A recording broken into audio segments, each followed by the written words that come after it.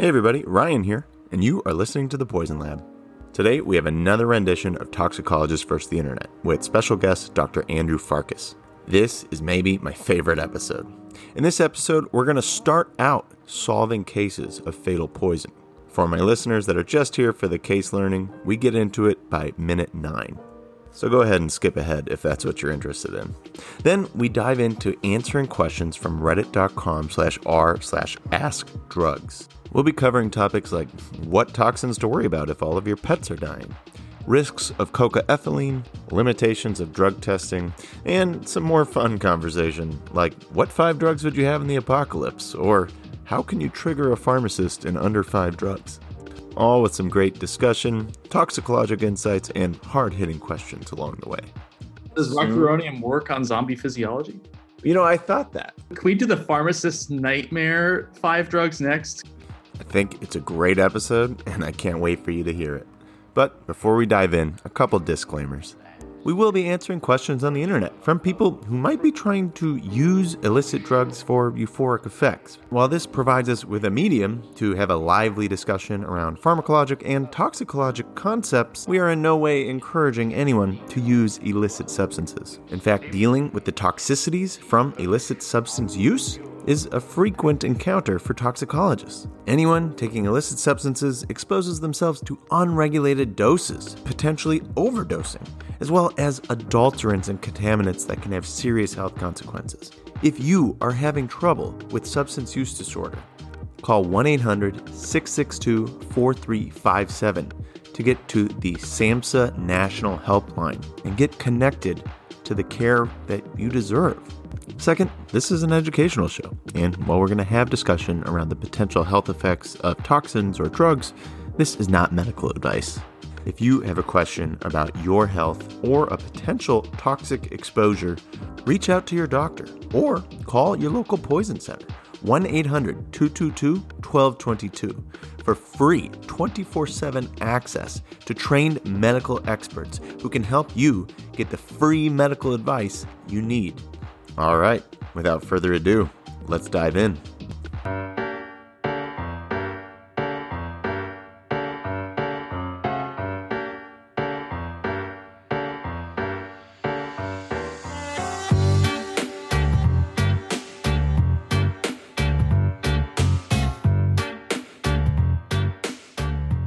Hey everybody, you are listening to The Poison Lab, a show about poisoning by people who manage poisoning. I'm your host, clinical toxicologist and emergency medicine pharmacist, Ryan.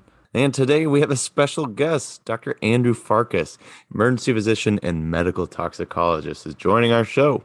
Dr. Farkas did his emergency medicine training as well as his 2-year medical toxicology fellowship at the University of Pittsburgh. He's board certified in emergency medicine and med tox, and we are thrilled to have him on the show this morning. Welcome, Dr. Farkas. Thank you very much. Thanks for joining me today. Thanks for having me. I'll do my best. I feel like this is a lot of pressure. There's absolutely no pressure. I knew you'd say that. No, this is my first. I've listened to many podcasts, but I've never been on one. So, well, I'm very excited to have you on the show. For our listeners, I was first introduced to Dr. Farkas while he was giving an excellent fellows presentation at NACCT about anti-epileptic induced skin reactions from arene epoxide metabolites. That was it was a CPC competition. Yeah. CPC, okay, yeah, yeah. And my gimmick was I linked Keanu Reeves movies to as many of the things that happened as possible. That's because the presentation was in Canada. Yes, Keanu Reeves. That was the you have to respect their president, Keanu Reeves.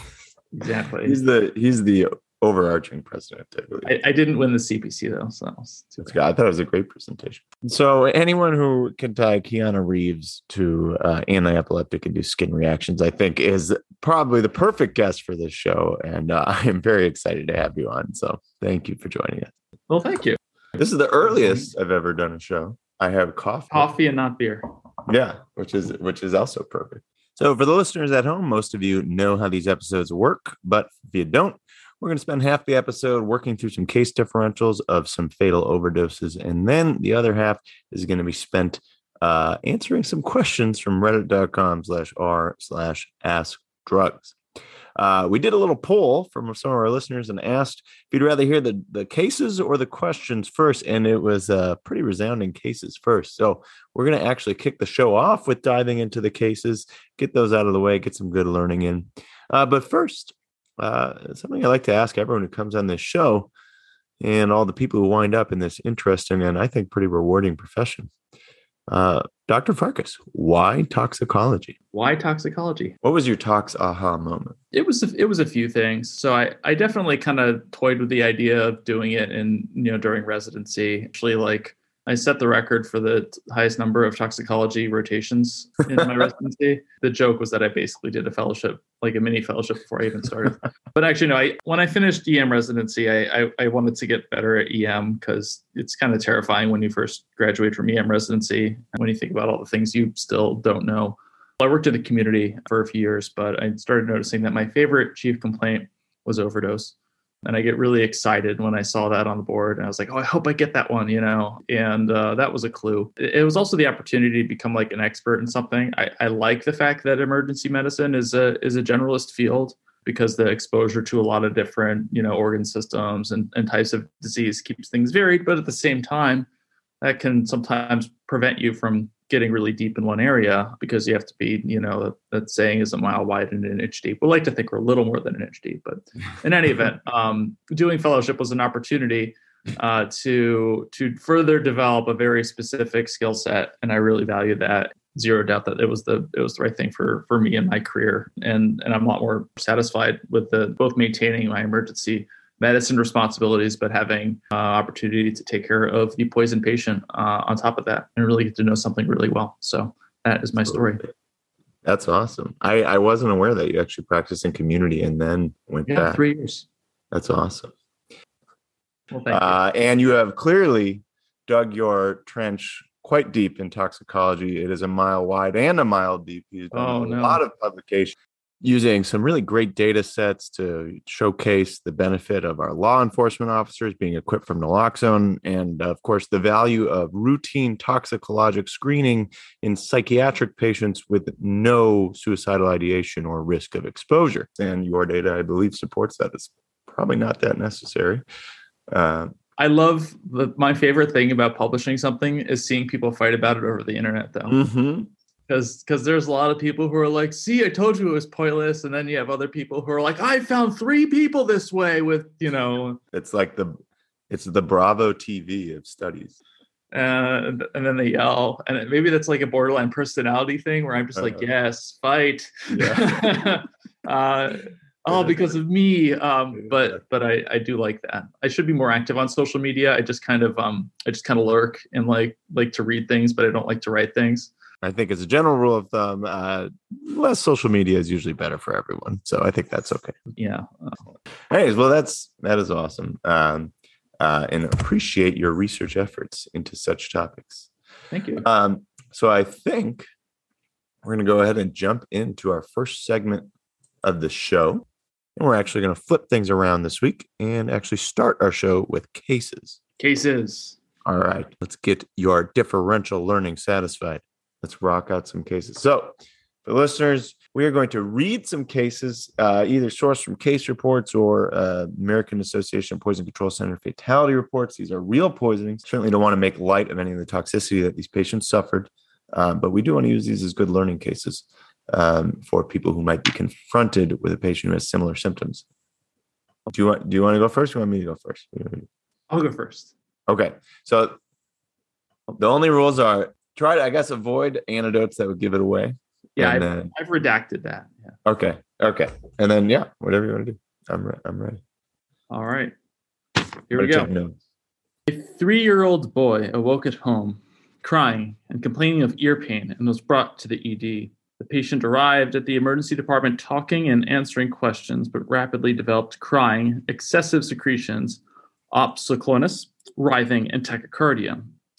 He received sedatives and analgesia when he developed respiratory distress and arrested.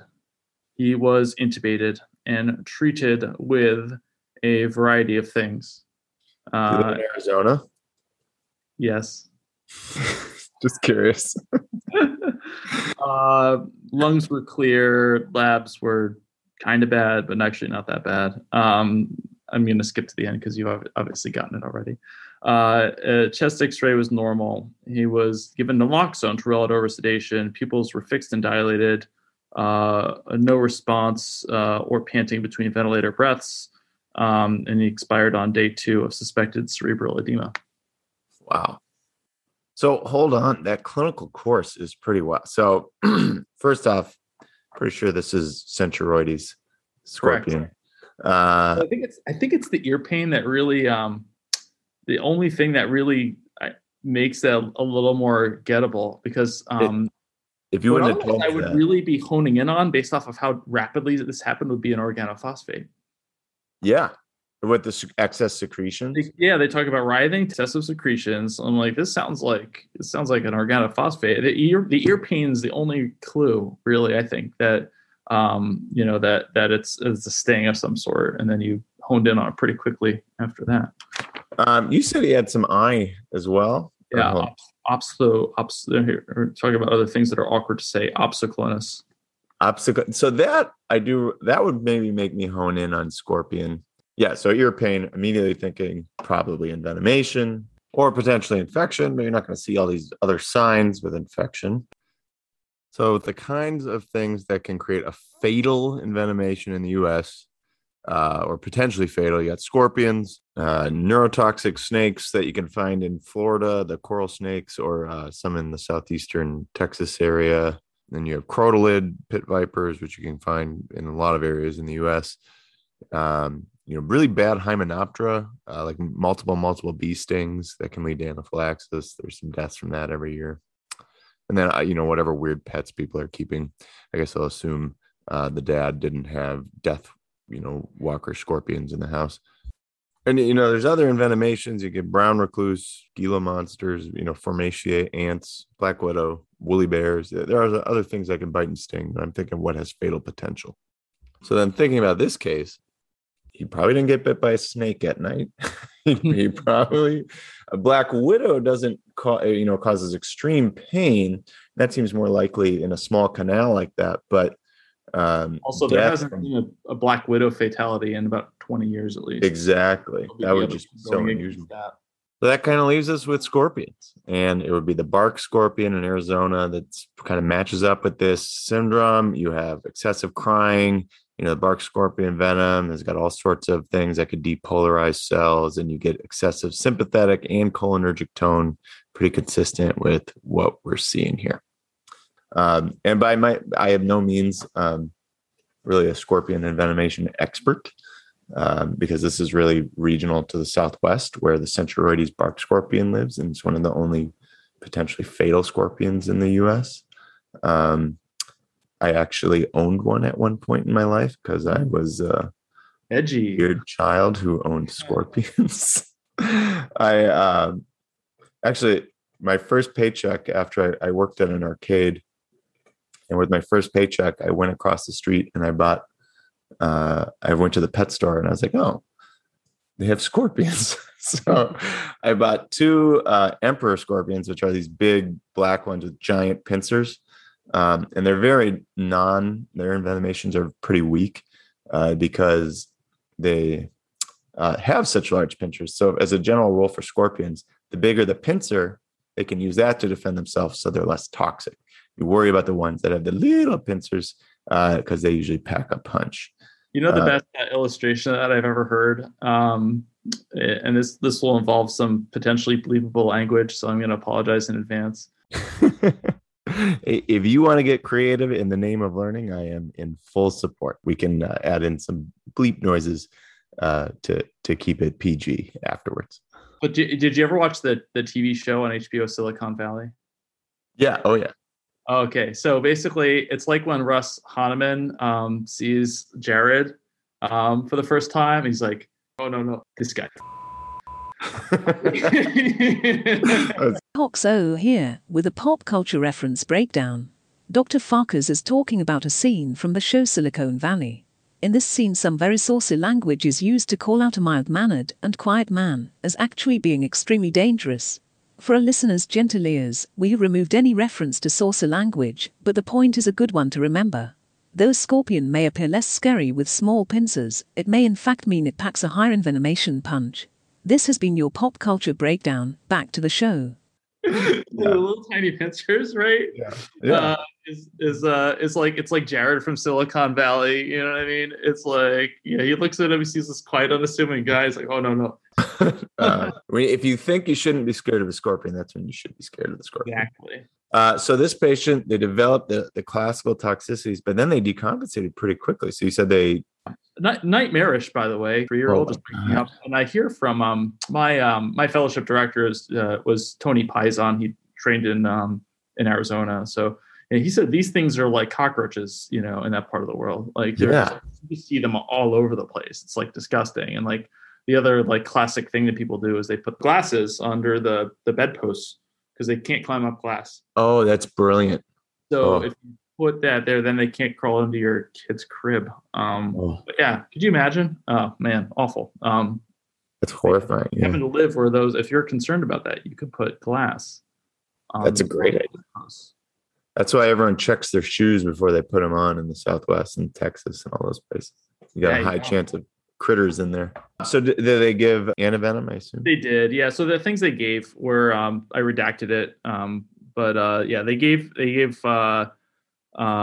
atropine, epinephrine, flumazenil, bicarbonate, and then 5 vials of scorpion antivenom. It sounds like that was after the code. It's not like the sort of thing I imagine that's just sitting in the Pyxis, ready to be given at a moment's notice. So it sounds like he came in with just like crying and then kind of completely decompensated. Man, that's rough. Wow. Good case. Okay. Well, good points though. If you have a kid crying with opsoclonus and ear pain, that opsoclonus is a pretty interesting phenomenon.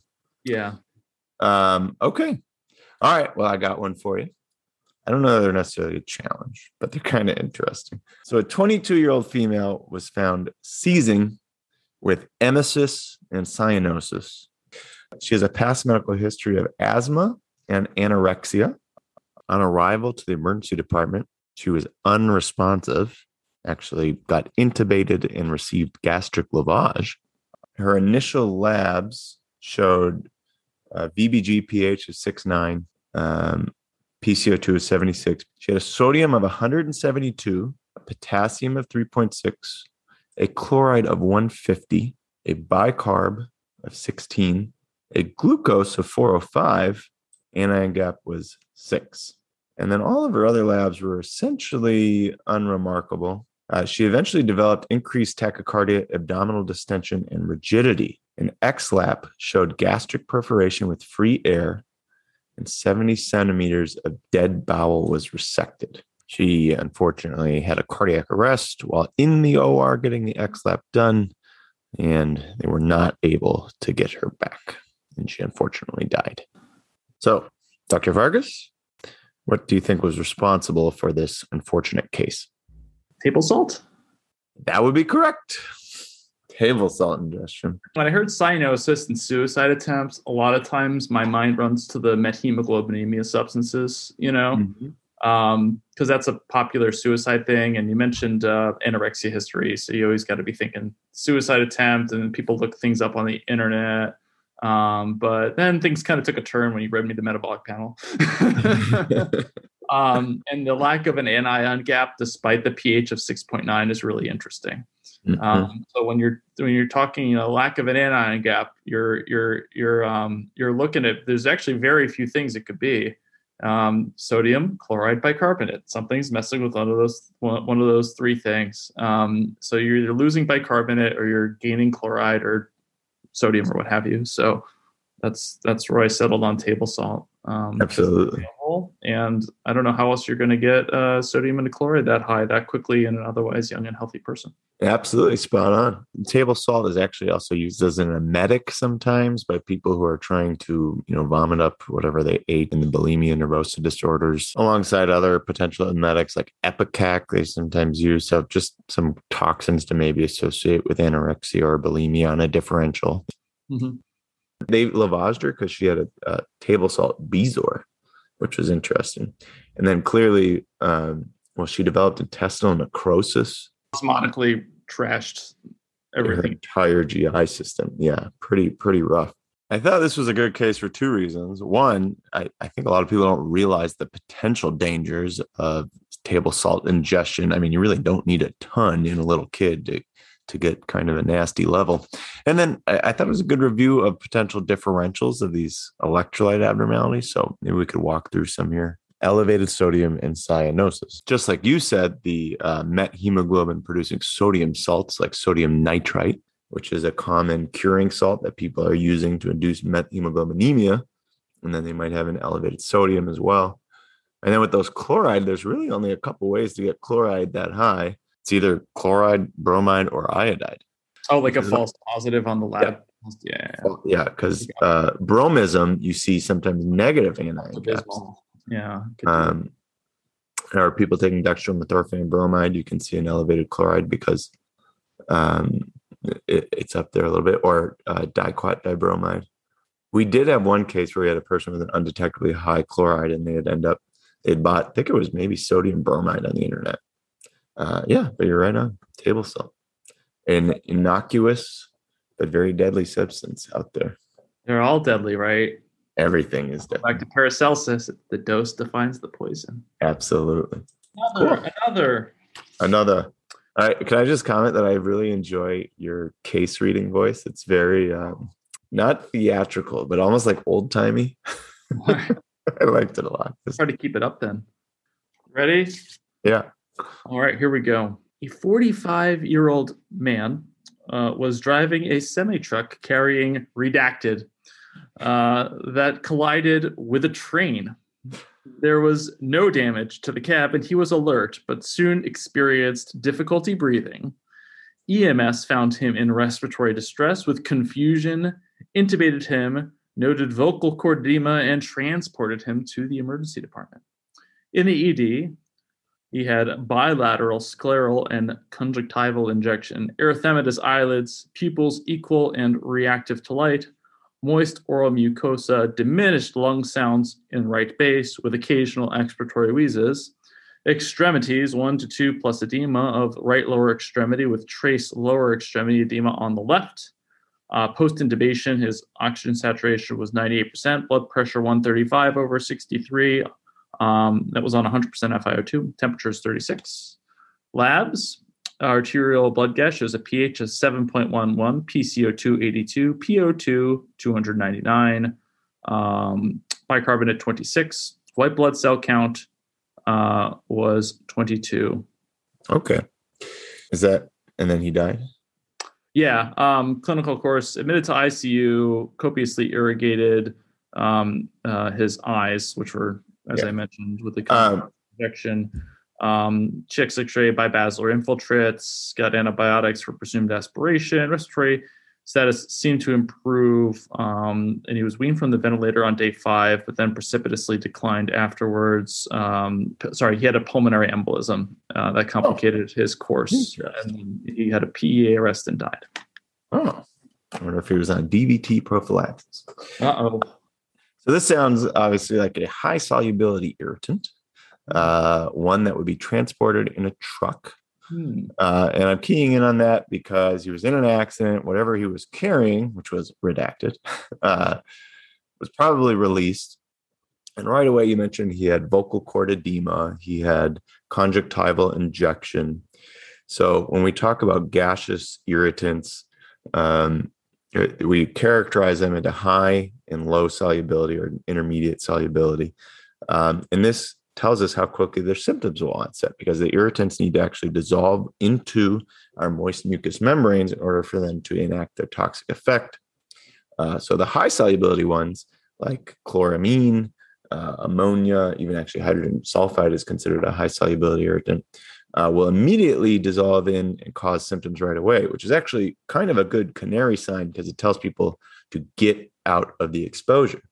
But if you're in incarcerated exposure, like you're trapped in a truck and you can't get out, or you're exposed to a very high amount at once, you're just going to, at the end of the day, the dose makes the poison. So the longer you're exposed, the more severe symptoms you're going to develop. I'm thinking of things that would be transported in a truck. I'm thinking this is either chlorine, potentially anhydrous ammonia. I mean, those are Those are probably my two guys. I don't know why you'd transport chloramine. I don't know if that's something you do transport. But he comes in, he's got pretty severe, it sounds like, lung problems. He's got some, as well as some irritation on probably any part that was exposed to the gas. He develops ARDS, which is pretty consistent. So I'm going to go with, you said it was a train. I wonder. It was a truck that collided with a train. Okay, because there was a really terrible incident of chlorine, of a train carrying chlorine. Can't remember the place. We actually talked about it in the very first episode of the Poison Lab, called Cooking with War Gas or Cleaning with War Gas and Drinking Jabble Water, I think. But there's been some train accidents that should have released a large amount of chlorine. So because of that, I think I'm going to go with chlorine gas. So close. You did mention the right answer, though. Okay. Is it? Well, I guess they did never nebulize bicarb, so maybe that's a hint that it wasn't chlorine gas. Anhydrous ammonia? Anhydrous ammonia. All right. Excellent. I could have given you a hint, which was, if you had asked for one, which was, it is the, because I looked it up. I was curious. It is the anhydrous ammonia. This is the hint I was getting used. It's the third most commonly transported toxic substance in the United States. Well, that is very interesting. Because it's used as a fertilizer. Yes. You bubble it through water.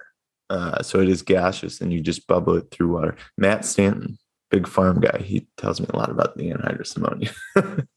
I think I give you credit because you listed it on your differential, and it's a little bit tricky to kind of, you had it very well narrowed down. Because there's not a ton of clues that specifically would direct you to this versus other such. The only thing I could think that would potentially differentiate would be the clinical course, and that would be chlorine gas has a small amount of data to support using nebulized sodium bicarbonate to try to, and it does look like it improves pulmonary function testing, but to try to neutralize the hydrochloric acid that chlorine gas makes. But that's not necessarily a standard therapy. Like, there's probably plenty of people who get exposed and don't get that. So I don't know. Right. Depending on what the first hospital they come to is, it might not be a place where there's a ton of, toxicologic expertise that's immediately available. They might just be understandably, concerned with airway breathing and circulation and, others and decontamination, of course, and then kind of moving on to the fancier stuff like nebulized bicarbonate. Oh, yeah. For any of the pharmacists listening, I actually wrote a review chapter called Smoke Inhalation and Toxic Exposure. And in that chapter, we break down a lot of the inhalants, the low, high solubility. The low solubilities you really got to worry about because they can have delayed toxicity, even though they initially appear somewhat okay. Phosgene, oxides of nitrogen, you can see, which is like Zamboni gas or silo gas. So it's a PSAP chapter in the urgent and critical care book, if you're interested, or you can reach out to me and I can probably give you some of the information from it. But not to the exact chapter because that would be copyrighted. Okay. All right. You ready for another one? That was a great one. Do it. Okay. This one is just interesting, I think. So this is the first one I've done that's not from the fatality reports. Ooh. So with all the other ones, the first thing you're thinking is someone died from this, from the first sentence. You know what I mean? Well, this one, maybe they didn't. I don't know. Yeah, actually, I think they did. All right. So a 55-year-old man with type 2 diabetes and cigarette smoking as a history presents to a community emergency department with 2 weeks of worsening non-productive cough. They have shortness of breath and 1 day of altered mental status, as witnessed by their partner. She endorsed that he developed an ataxic confusion and progressive shortness of breath, but this altered mental status kind of acutely happened. He was placed on BiPAP and admitted to the ICU. His vitals on arrival, his heart rate was 119, blood pressure normal. He was actually satting 65% on room air, but they got him up to 95% on 15 liters. He was oriented only to person. Imaging had chest x-ray with multifocal airspace disease. Labs were notable for a white count of 35. a bicarb of 14, an anion gap of 25. COVID. Right? That's you got him. He's giving Decadron and Central. Won't get the remdesivir. No, I'm just kidding. So you said an anion gap of 45. 25. Oh, And a bicarb of 14. Obviously infection was on their differential, but on interviewing with the wife, 3 of their cats died in the last 2 weeks. And he had recently come into possession of, okay, I don't know how to phrase this without giving it away. In the last few weeks, per the wife, he was boiling down dental amalgams on his kitchen stove. Mercury. Yeah. That went from incredibly hard to very easy in one sentence. Yeah.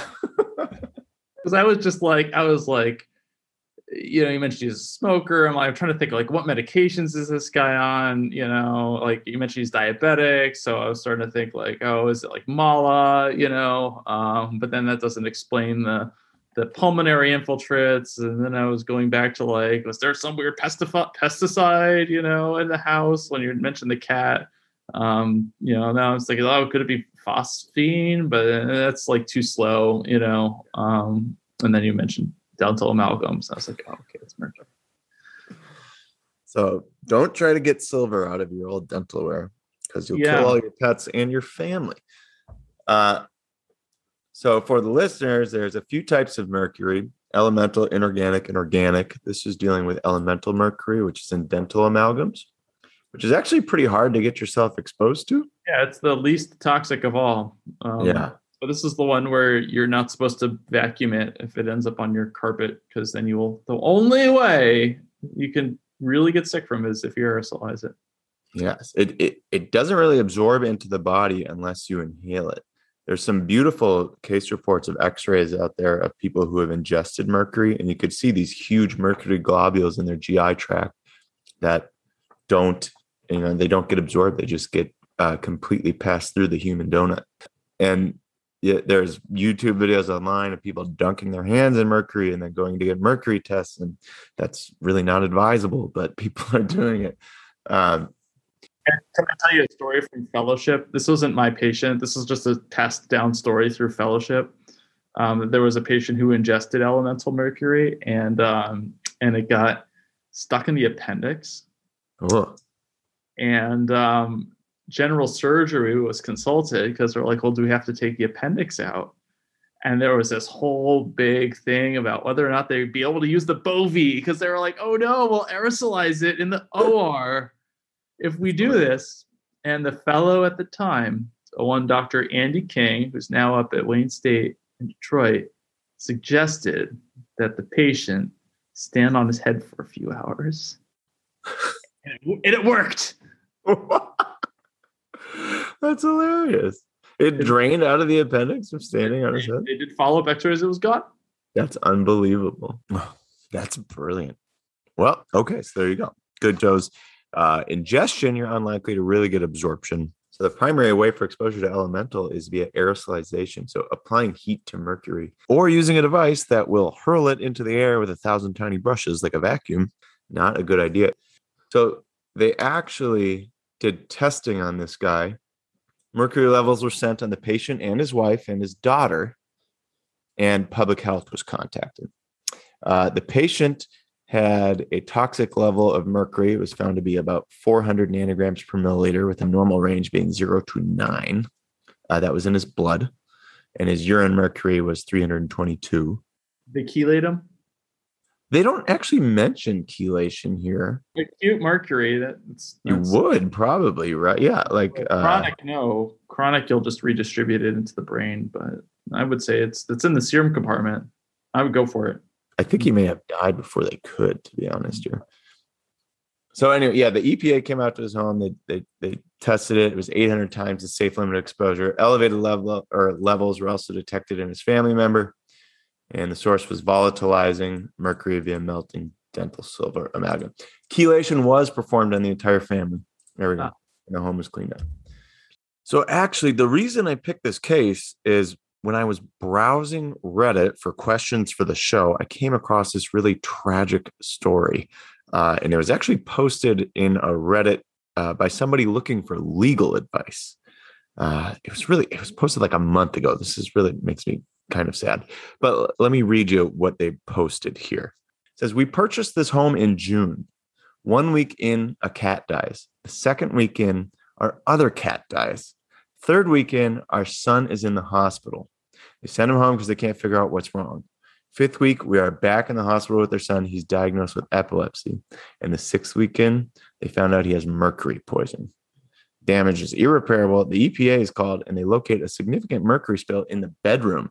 The previous owner shows up with an empty jar that was registering 100K nanograms per meter worth of mercury vapors. A lot. They have to evacuate. They have to rip out all of the flooring. Insurance is denying the claim. So this is someone who bought a house from somebody who had a previous elemental mercury. I mean, this is a nightmare. It's killed all of their pets. Their son now has experienced serious health effects, all because somebody had inappropriately, or they spilled mercury. I mean, but these mercury spills, a true one, really, I mean, it condemns your house. And this is why, because you can have some unbelievable effects from it to everybody in the family. So EPA needs to get involved early. Anyways, when I read about their cats dying, that's what made me remember that case report that I read about the patient's cats dying after boiling the dental amalgams. So if multiple of your pets are dying in your home, that's usually not a good sign. Yeah. That maybe mercury is a potential cause that needs evaluation, as well as probably a few other toxins.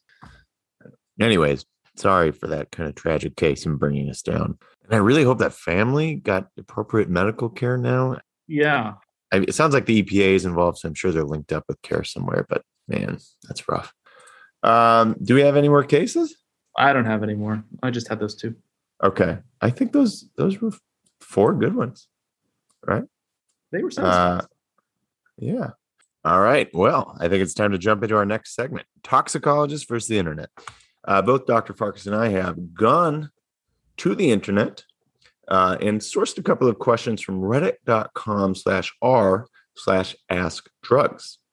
We're going to pose the question to each other, allow whoever is being asked the question to philosophize about the potential cause, and then whoever asked the question can fill in any additional information that they'd like. So, would you like to go first, or do you want me to go first? I'll go first. I want to see how you handle it. Probably not very well, but I will do my best. All right. All right. So the title of this question, which pretty much explains it all, is Benzene in Cigarettes in Drug Tests. Hi, I have to take a 5-panel drug test that will test for benzodiazepines. I smoke cigarettes and have seen they contain benzene. Will the benzene appear in the test? That is hilarious. They both have Benz. They Dr. do. Feldman. They have the Benz in them. They both have Benz. Boom. That's hilarious. Now, what's interesting is it's a 5-panel drug test before employment. And usually that's the NIDA 5, which are the 5 drugs that NIDA recommends pre-employment screening for. And benzos aren't actually on there. The original 5 drugs that they recommended for employment screening, it's like LSD, PCP, cocaine. Maybe it is benzos. I'll have to look again. Hold on. I think it depends, because I Googled this too, and I got interestingly, 5 things that were not exactly the same and that did not include benzodiazepines. So when I Google the 9 to 5, it's cannabinoids, cocaine, amphetamine, opiate, PCP. So somewhere he's just doing it. Why are we still looking for PCP so we can find dextromethorphan? I don't get that. Yeah, right. I have no idea who's using PCP now. Yeah. It's all about the ketamine these days. Exactly. So long and short, no, this is not going to test positive. The benzodiazepine, I'm just going to take a look at a general scaffold structure. So it depends on what the urine drug screen is, the specific one. But how do you screen for a whole class of compounds? Well, and we've talked about this a whole lot. Urine drug screens are just that. They're screens, and they're usually enzyme linked or some type of immunoassay, where they use an antibody fragment to basically latch on to part of a molecular structure. Sometimes ones that screen for, say, fentanyl actually are looking for piperidine rings, and because that's in fentanyl, and that can cross-react with certain antipsychotics that have piperidine in them. In this instance, the last time I looked this up, most benzo screens look for oxazepam, which is it's a metabolite of a lot of different benzos. So like alprazolam and diazepam, all kind of a few others, they all have this oxazepam metabolite. I don't think lorazepam. I could be wrong on that, though. Lorazepam does not, because that one is directly glucuronidinated. So that one often is false negative, and then you can get false positives from all sorts of other things. The only way you could screen for every drug in the class is if you had an antibody specific for every drug in that class, which no screener is going to do that. So instead, they try to look for like a shared molecular piece that all of those drugs have. And I'm actually just going to look up now, benzene just refers to a 6-carbon ring with 3 carbon-carbon double bonds. And when I look at the benzodiazepine scaffold, I see there are actually 2 benzene rings in it. But benzene or aromatic 6-carbon rings are in almost everything. So, I mean, there's so many different things. There's no way that an ELISA would probably be targeting just that. Yeah, like I think phenytoin, probably catecholamines, your natural neurotransmitters. I mean, it's in a lot. If you made an antibody that could somehow just target a benzene ring, you would get false positives for almost everything. The other thing too, I think there's not a lot of you have to figure that the electron structure of like raw benzene is going to be like very different. Once you add one OH group, like if you make it phenol or toluene or whatever, those electrons are going to start behaving so even if it does have a benzene ring, sort of kind of shooting from the hip here, but I have to believe that an antibody is going to have very different things to say about how those electrons are moving, and what the true shape of that molecule is once you conjugate anything to it. Yeah. So I think the long and short is no. This definitely is not going to screen. I'm great creative question from the user though. Yeah, I liked it. I love those things where it's like superficially, like where it's like it's got benz in it, But yeah, I even was looking up benzene metabolism, for my researching this question, and it goes into a bunch of things. It turns into phenol, and from there onto hydroquinone and catechol, and then the benzoquinones, and so on and so on. So, most of that benzene isn't even going to make it into your urine. It's going to be metabolized first into something, that's probably going to behave chemically very different from benzene itself. Yeah, I thought it was fun. Yeah, that is good. Phenol, ugh, gives me the heebie-jeebies. Now, can you send a phenol level? Probably not. Yeah, I'm just not thinking about how would you detect benzene exposure, but I think occupationally they do it with like urine phenol, but then and then toluene I think is hippuric acid. Yep, toluene, hippuric. I think they actually test for the metabolites in the urine of people who work in facilities, that process these things.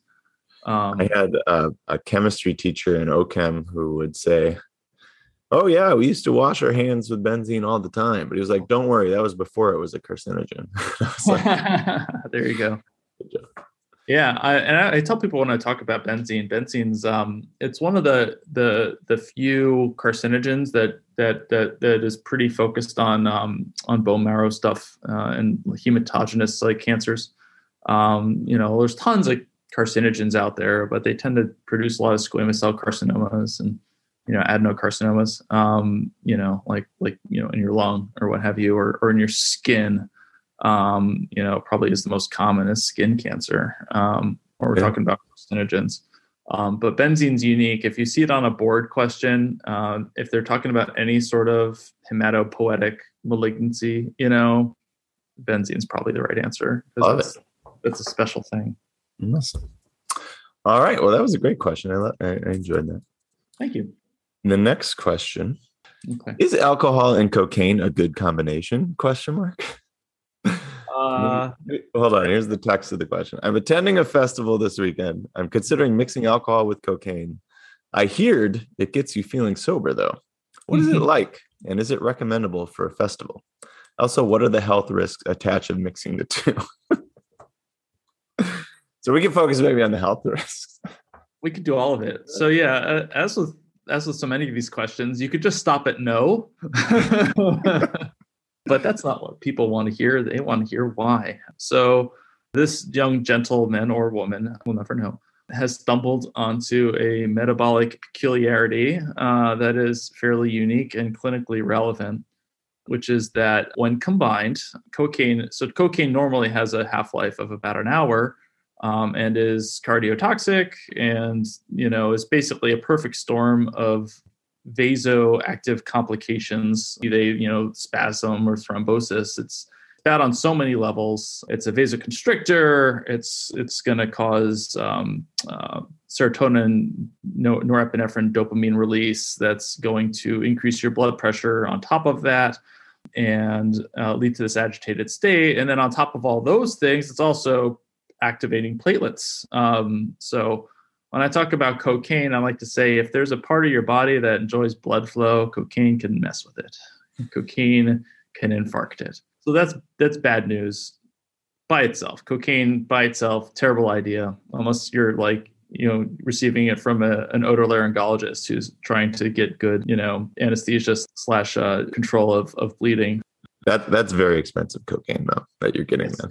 That is. Oh, you pharmacists you're all into that. I'm like, I just ordered this thing. You're like, do you have any idea how much money you just spent? Like the doctor's always like, no. I just it is not an unlimited resource. I just type it into Epic and then I hit enter and then I click on it and then it happens. Once printed somebody a copy of the $160,000 charge for the drug they just ordered and gave it to them. And I was like, just so you know. Anyway, sorry, let's keep going. No, tangents happen. So anyways, when you throw ethanol into the mix, you get a metabolite called coca-ethylene, and this takes your 1 hour half-life and turns it into 12. So I mean, maybe that's getting you more value for your money on your cocaine. But as I understand it, it's a more cardiotoxic metabolite as well. So it's like, probably less of the reason you used cocaine and even more of the reason why you shouldn't when you're going to put coca-ethylene in your system from this little metabolic byproduct. So you're taking your thing that was already a very risky drug to begin with, and you're making it longer lasting, but not in a good way. So that's not advised. Excellent explanation of the toxicities of the coca-ethylene metabolite. This was actually when I remember learning about this in pharmacy school. We had a drugs of abuse course, and my pharmacology professor explained coca-ethylene. And it was one of those things where I was like, wow, science is crazy that people even track this stuff. So under normal metabolic conditions, you create two metabolites of cocaine. So you create and I hate pronouncing this. The C and the G together always mess you up. Yeah. Benzoyl. Benzecyl. Benzylecgonine is the best I could do. And then that's actually the metabolite we look for on urine drug screen. And then you actually create an ecgonine methyl ester as well as another metabolite. But anyways, cocaine metabolism in the presence of alcohol, you actually transesterify with the ethanol and you get coca-ethylene, which is so much easier to say, which just as you said is longer lasting and actually in some instances more potent. They've actually shown in human studies where they basically administer coca-ethylene versus patients who just get cocaine. And they found there was potentially some more tachycardia. I think it was animal studies that showed more potent vasoconstriction. Depending on what you read, it says it's like up to 25 times more toxic or more potent than cocaine. I didn't search extensively, but I did find some trouble really supporting that. But what's interesting is even actually, if you put it in rat like studies where they do drug differentiation, where they like, here's your 2 bottles of drug, choose which one you like the most. The rats will even go for coca-ethylene more than cocaine, which is interesting. And it appears to be actually much more dopaminergic than cocaine is, which would actually explain some of the increased tachycardia and things that you would see. So absolutely, you are increasing your risk of cardiovascular effects by co-consuming ethanol and cocaine, and you are increasing your duration of action. And this was actually this question was already answered by another Reddit user who in this question states, this is a bad combo. These 2 drugs react in the liver to produce coca-ethylene, a toxic substance that attacks the heart You killed my mom at a house party. Gave her a heart attack. Do acid or speed instead. Great. Provide a safer alternative. That's awesome. Yeah. It was like, God. So I'm sorry, user. I appreciate your vigilance in promoting safe drug use, but I don't know that we should promote LSD or methamphetamine. Safer? Yeah, maybe. Yeah. So yeah, I thought that was a great chance to discuss some coke. While we're on that subject, because this is another question, because I've thought about this. Oh yeah. If this is purely hypothetical, but if you had to use some illicit recreational substance, what do you think is the safest one pharmacologically? Safest in terms of psychological or physical effects, I guess would be one of my questions. I would say least likely to cause a medical complication. I guess I would think, ketamine's certainly up there. Although that actually, like one-time use, because I see EMS giving huge doses to people in the pre-hospital, and I guess they do okay. Like one use, right? And we're controlling for dose. It's probably okay. But let's say like whatever it is, you're using enough to induce like significant psychoactive. Yeah, that's the thing. And all of it really comes down to dose, so that's the problem. But ask me what I'd pick. What? Ask me what I'd pick. I've never done it. All right, go ahead. What would you pick? Salvia. It's not even serotonergic as a hallucinogen, and it's in and out. It's like just a couple minutes. That's true. That's a good point. Salvia is that you run in front of a bus. You know what I mean? Well, that actually. All right. So we've had. I have had. That's why I said medical complications. If okay, I've had multi-traumas. Go out of your freaking mind, even if it's only for 5 minutes, because you could jump out a window or run in front of a bus. And there's literally videos online of people falling out of a window doing salvia. And that's video, both of us, independently. But but I think medically, it's like, have you ever heard of someone having an actual medical complication of salvia? And I would say no, it's still a bad idea for other reasons. But it's sure. So short acting, and the mechanisms just aren't that concerning to me that I have a feeling it's extremely unlikely that you would get a bad problem from it, other than a city bus. That would be my concern. But I think that's actually a high risk. Yes, it is. That's why this is a lawyerly parsed question with the specific intonation of medical complication, not behavioral complication, which the risk of that would be very high. So we were talking about this a little bit in one of the old episodes, episode 5 with Matt. So LSD is actually a partial agonist at the serotonin receptor, which I think would potentially limit its toxicity. And you don't hear about a ton of serotonin syndrome. No, I agree. The thing is, when people say I used acid these days, it's not LSD. It's right. And a lot of clinicians think that it is, because when someone comes in, they're agitated. You ask the friend, like, what happened? He's like, oh, he used some acid. And someone's like, oh, LSD. Wow. And like, no. It's like N-bombs or bromo dragonfly or 2C compounds or something like that. All those phenylethylamines. Yeah, exactly. It's like, it's not really LSD. It's acid doesn't mean, at least among the people who use it, doesn't mean that anymore. Something I often have to tell people, because otherwise they're kind of confused. That's a good question. All right. Well, let's stay on the realm of totally hypothetical questions. Okay. I'm asking this question because it was requested by a prior EM resident. What? You get 3 drugs to bring to the apocalypse. What are you going to bring? Oh, like medical drugs to treat people?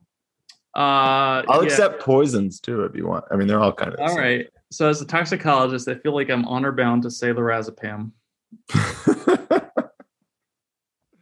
But we'll need everyone out. We'll need behavioral control, and someone might have a seizure. So I feel like I can't get away from saying that. I think the obvious antibiotic. This is assuming you're going to have an IV. I think maybe Midaz. All right. I can. All right. If you haven't, so we do have IV access. I don't think so. In the apocalypse? Oh, we don't. So then I we don't have think to so. go or The zombies aren't running around with IVs. I am or something like that. All right. Well, maybe all right. A benzo. I'm open to different possibilities there. It's the apocalypse, so we probably can't be too picky. That's true. I think for an antibiotic, you'd have to go with doxycycline because it probably would be useful on the greatest number of things. Probably. And then the third, that's a toughie. I guess prednisone, something like that. Yeah. That's useful for a broad range of conditions, asthmatics, rheumatologic stuff. So yeah, I would take those three. Do you want one more? Go take one more. One more. I feel like I have to pick something from a totally different family if we're going to go one more. Do I write constantly?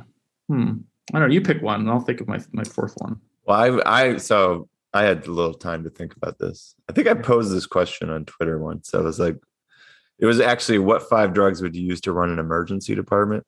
And it was like mag, Tylenol, prednisone, like Moxie, and something else I can't remember. I was looking for the most pleiotropic drugs, like things you can use for just everything. I realized mag you can use for everything, but you can't like just use mag for everything. Yeah, it's always an adjunct, except for eclampsia. Yes, eclampsia and potentially torsades. So, all right, here's what I came up with. EpiPen. Well, it's not a bad idea. Epinephrine, period. I did put in stimulant of some kind. All right. You might be running from some kind of something for a day. I don't know what stemmed this apocalypse, but if they give it to soldiers during World War II, you might want it during the apocalypse. Well, my number one was actually rock uranium. Okay. Because I mean, that's where paralytics originally came from. If they try to attack you or something. Exactly. I mean, does rock uranium work on zombie physiology? I thought that. And I was like, their acetylcholine receptors should be the same. The only thing would be if they had, because you can reverse rock with neostigmine a little bit. And I was like, so maybe if they have like excessive acetylcholine stimulation, they might be resistant to it. But I don't think so. I think you can rock a zombie. So super concentrated rock. So I can just dart zombies and buffaloes and live off the land. I went with ketamine for pain control as well as potentially crowd control. If you have an aggressive apocalyptic tribe coming for you, you can at least use that to sedate. I chose Augmentin as the antibiotic because I figured that would cover most things. Doxy absolutely covers all the weird stuff too, like the plague and all sorts of things. The zoonoses, the MRSA even. Yeah, and the MRSA. I'm just going to try to keep my staff susceptible, and I'll go with Augmentin. But that covers pneumonia, UTI, poorly covers GI. Assuming you're probably most likely to get GI because you're going to be eating weird stuff, right? So maybe I should probably pick something better that covers. I want to do. Can we do the pharmacist's nightmare 5 drugs next? Because I'm going to choose Cipro, flumazenil, Hyzanidine. Yeah. Oh, IV Tylenol. Oh yes, absolutely. I want the top 5. Drink it though. IV Tylenol by PO. Oh, I'm blanking on the name. What's the one that reverses? The one that claw reverses the Dexanet alpha for anti-10As, the drug that has $134,000 and has no comparative clinical data. That sounds good. No, I'm not saying that's not a great choice. It is, but also the one that reverses rock, the big claw. Sugamidex. Yeah, Sugamidex. Yeah. I am visibly upset. All right, this is the real interesting. The top 5 drugs. If you asked me the question and then I wanted you to hate me, instead of actually treat patients, I picked flumazenil, Sugamidex, IV Tylenol, and Cipro. Yeah, you're doing a pretty good job. That's probably those are some of the top offenders, I would say. That's pretty good. All right, I like that. I think that was only 4, but we'll stop there. That's okay. It's going to be a bleak apocalypse, man. Let me tell you. Might as well. If you're gonna have an apocalypse, I say lean into it. That's true. Make it dark. You want these useful NSAIDs? No. I want you to open up a box of like medical supplies and have it just be vials of Sugamidex. You're just gonna run around and reverse all the zombies. All right. We have officially derailed from anything near perimedical, so I think we got to cap it there. We're nearing an hour, but that was a great end. Aw. Do you have any final words of wisdom or toxicology tidbits you'd like to leave with our listening audience? I've spoken my piece for today. Thank you. Well, thank you for joining us on the show. I think this is one of the most fun shows we've done. Naturally. As I predicted, you were the perfect guest. Thank you so much. Thanks for inviting me on. I really enjoyed it. Enjoy the rest of your day. Ryan, don't forget to remind listeners to check the show notes for any studies and data mentioned in the show. Great reminder, Doxo. Don't forget to check the show notes for any references that we cite during the show. I think that'll wrap it up for today. That was a really fun episode. If you like what you were listening to, don't forget to subscribe to the show. We're available anywhere you listen to podcasts. And more importantly, leave us a review. Let us know how we're doing so we can help make this show more entertaining and educational for you. Plus, it really helps us find new listeners, so we appreciate your help. To keep up to date with the show, you can check out www.thepoisonlab.com. Yes, I know if you type in thepoisonlab.com, you get a weird error. We're working on this. But that's where you'll find all of our free medical games, medical education resources like YouTube lectures, as well as all episodes of The Poison Lab. And you should definitely follow us on social media so you know when we release new episodes. You can follow us on Twitter at LabPoison or myself at EMPoisonPharmD and on Instagram at Tox_talk or our Facebook page, The Poison Lab. We'll always post when we have a new show coming on all of those social media outlets. Finally, keep your ears and eyes peeled because we'll be posting the teaser to our next episode soon. If you think you know the toxin that could be responsible for the clinical effects, we're going to want you to write in to toxtalk1@gmail.com so you can be part of our next episode. But I think that'll wrap it up for today. Thanks for listening. Hope you can join us next time. Hey, Toxo, can you play us out? The information on this show is for educational purposes only and should not be interpreted as medical advice or treatment recommendations. Contact your doctor for health questions or call your local poison center at 1-800-222-1222. The opinions expressed on this show do not represent those of our employers. This show is poorly written and shoddily produced by Ryan Feldman. Don't forget to give it a share with your nerdy friends. See you next time. Ta for now.